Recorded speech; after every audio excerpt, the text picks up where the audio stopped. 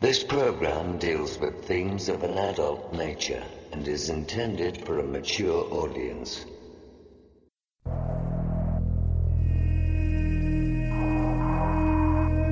The very word secrecy is repugnant in a free and open society. And we are, as a people, inherently and historically opposed to secret societies, to secret oaths, and to secret proceedings.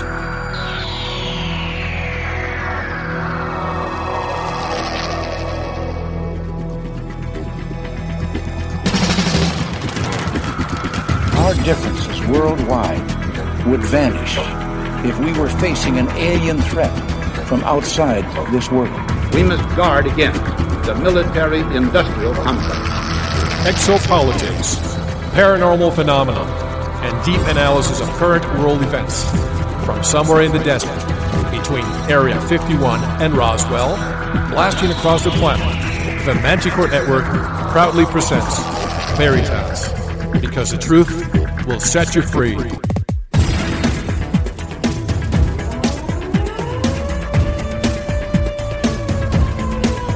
Headline edition, July 8, 1947.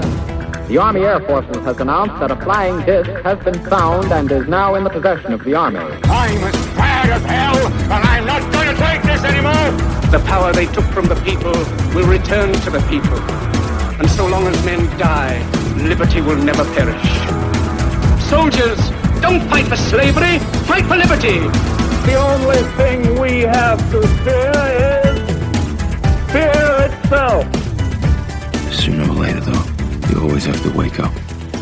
Be skeptical, but don't close your mind.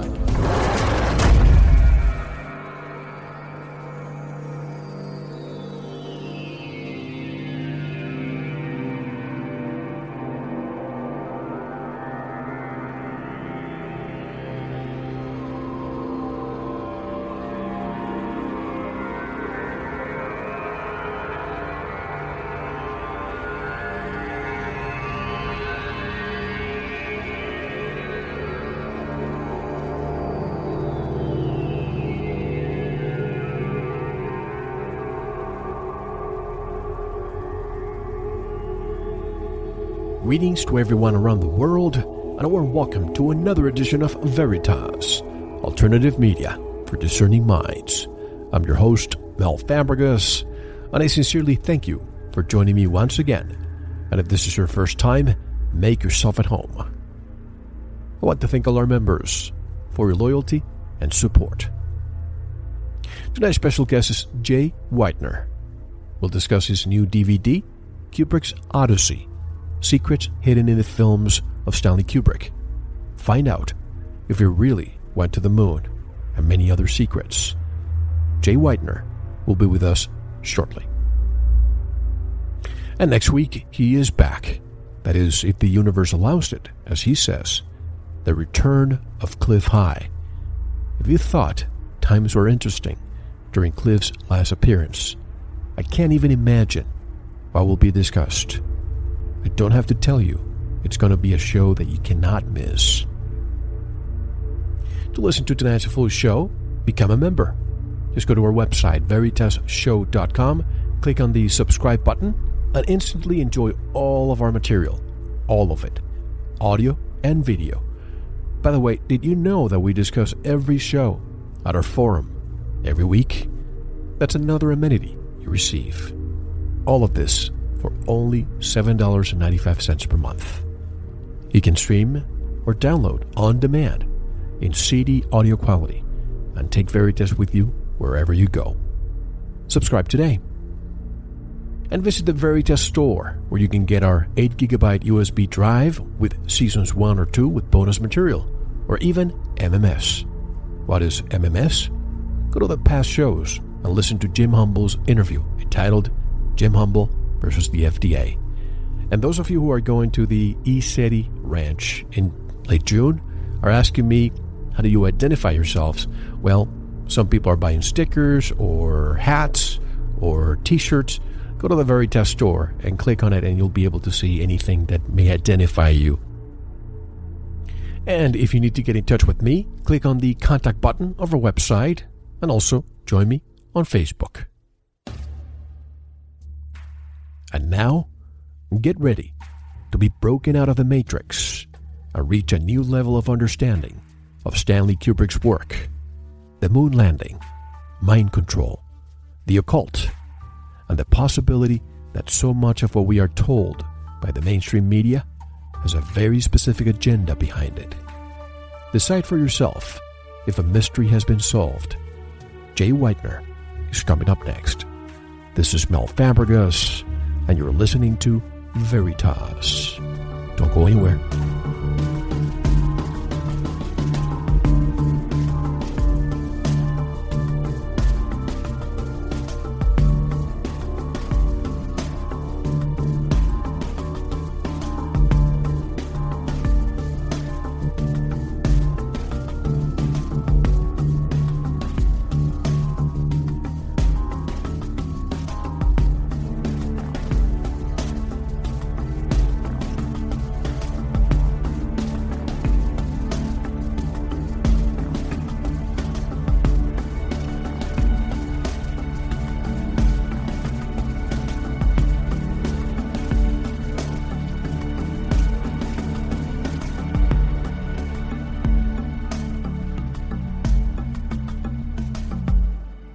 This is Cliff High, and you're listening to The Veritas Show.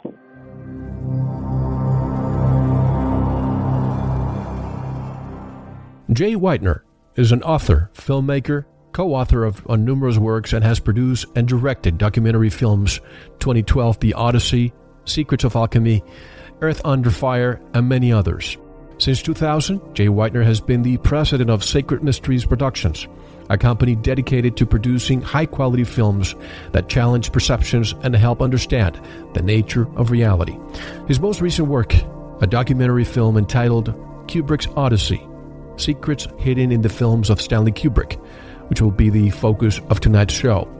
You can learn more about Jay Weidner and his work by visiting his website, sacredmysteries.com. And directly from Oregon, I would like to welcome Jay Weidner back to Veritas. Hello, Jay. Welcome back. How are you? Hey, Mel. It's great to be back. I'm great.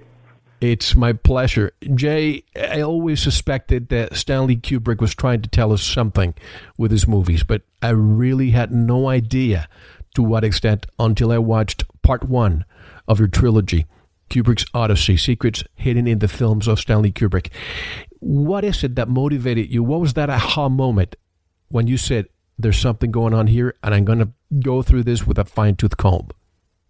Well, actually, it occurred probably less than a month after Stanley died in 1999. I was in France when he died, and I was a huge fan and was really disappointed that he died because, I wanted more films from him. And I went back to my home, and I was living in the mountains at the time, in a small house overlooking the Continental Divide, and it was a Saturday morning, and my wife and I were just sitting having our morning coffee, and all of a sudden I started talking to her about 2001: A Space Odyssey, and in a moment of revelatory flash, but taking about 2 hours to explain it to her, I explained the entire film, and when I got done, the real meaning of the film, and when I got done, she said, that's the most amazing thing I've ever heard. You got to write that down before you forget it.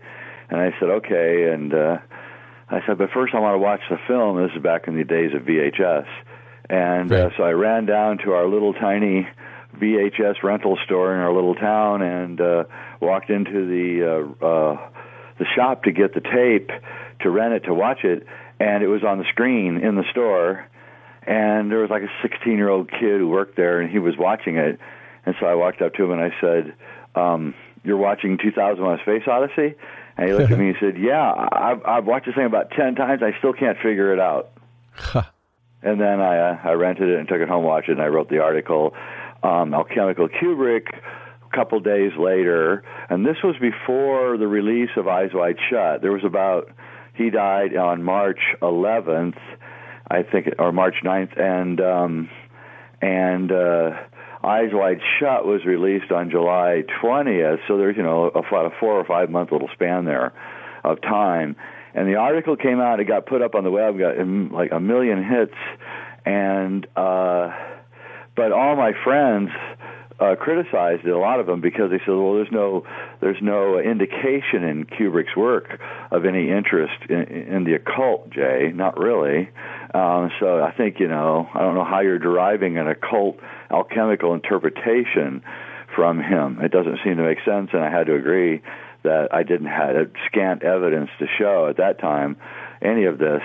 It was just a feeling that the symbology in 2001 was so alchemical, the black monolith being, the Philosopher's Stone, the transmutation of Bowman, the astronaut, into the Star Child, exactly emulates the transmutation that comes in alchemy.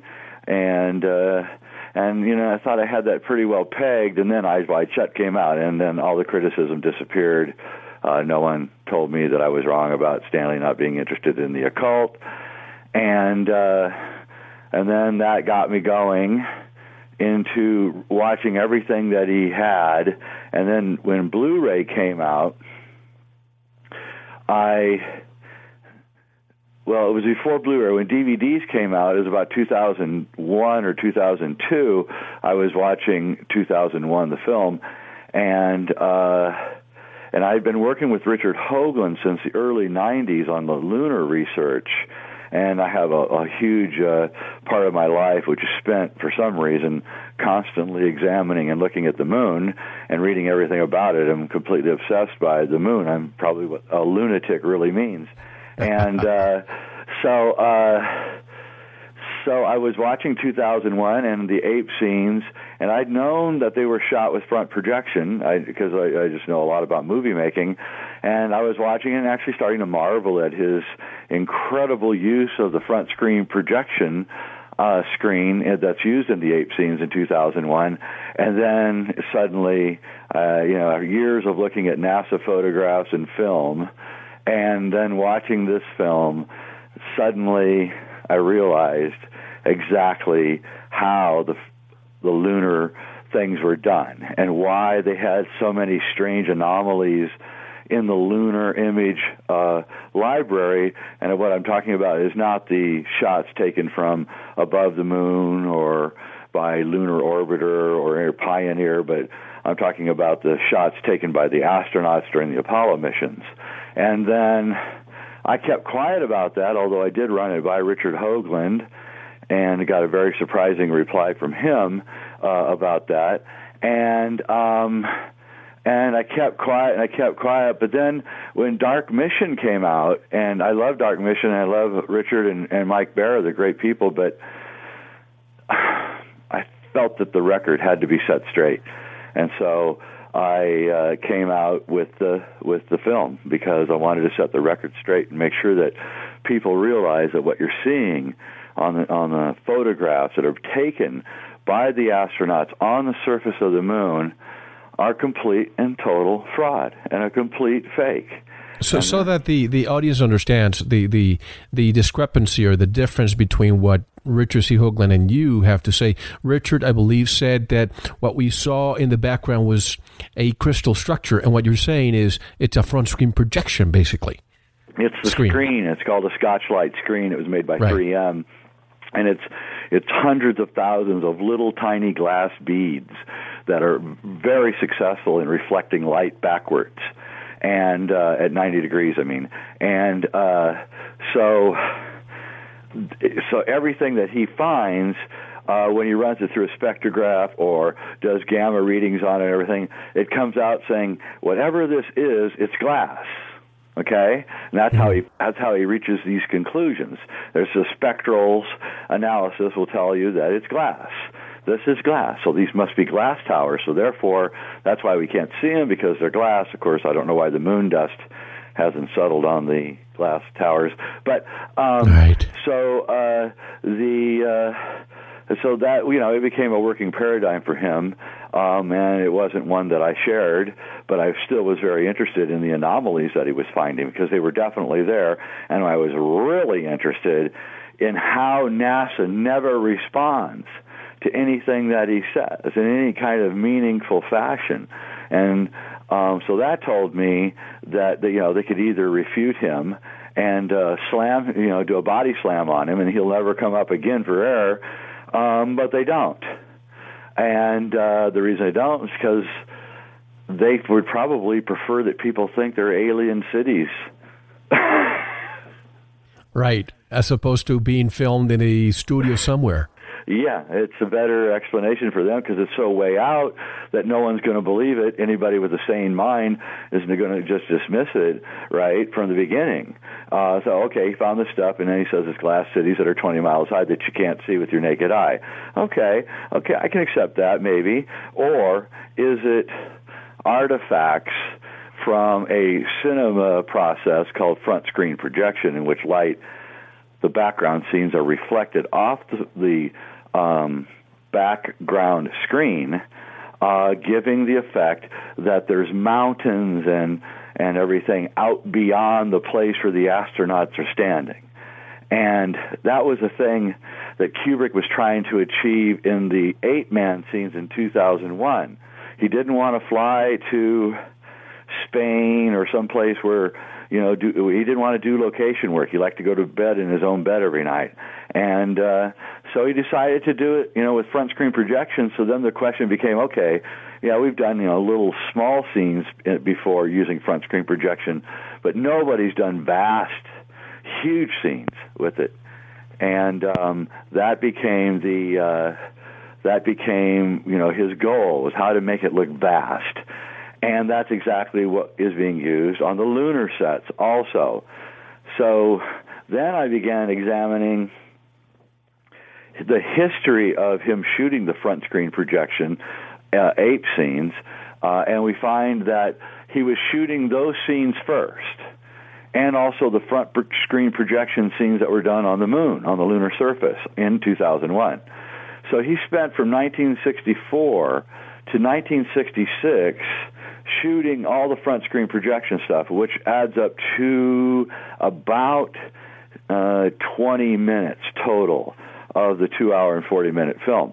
So he spends half of the 4 years that he's making 2001, he's spending the first half just doing front projection. And what he's doing, of course, is he's trying everything he can to get it to work in the vastness that he needed for the movie.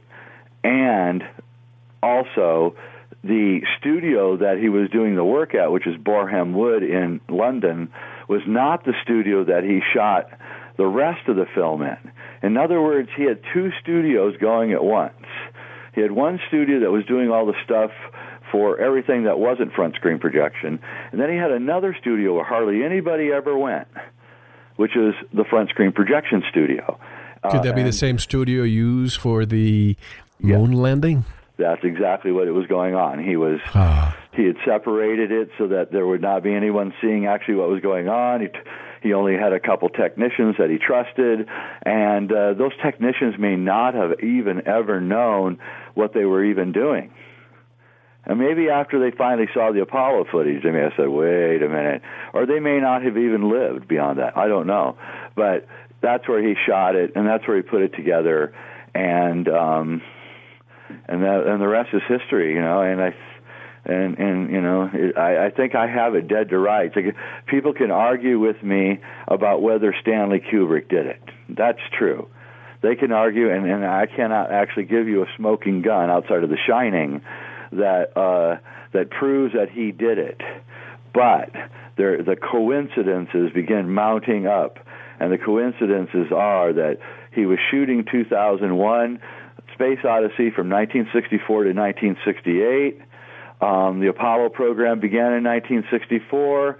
It culminated in 1969, 1 year after Kubrick released 2001, and of course they just did 6 flights, and then the whole thing got put away, and they never went back.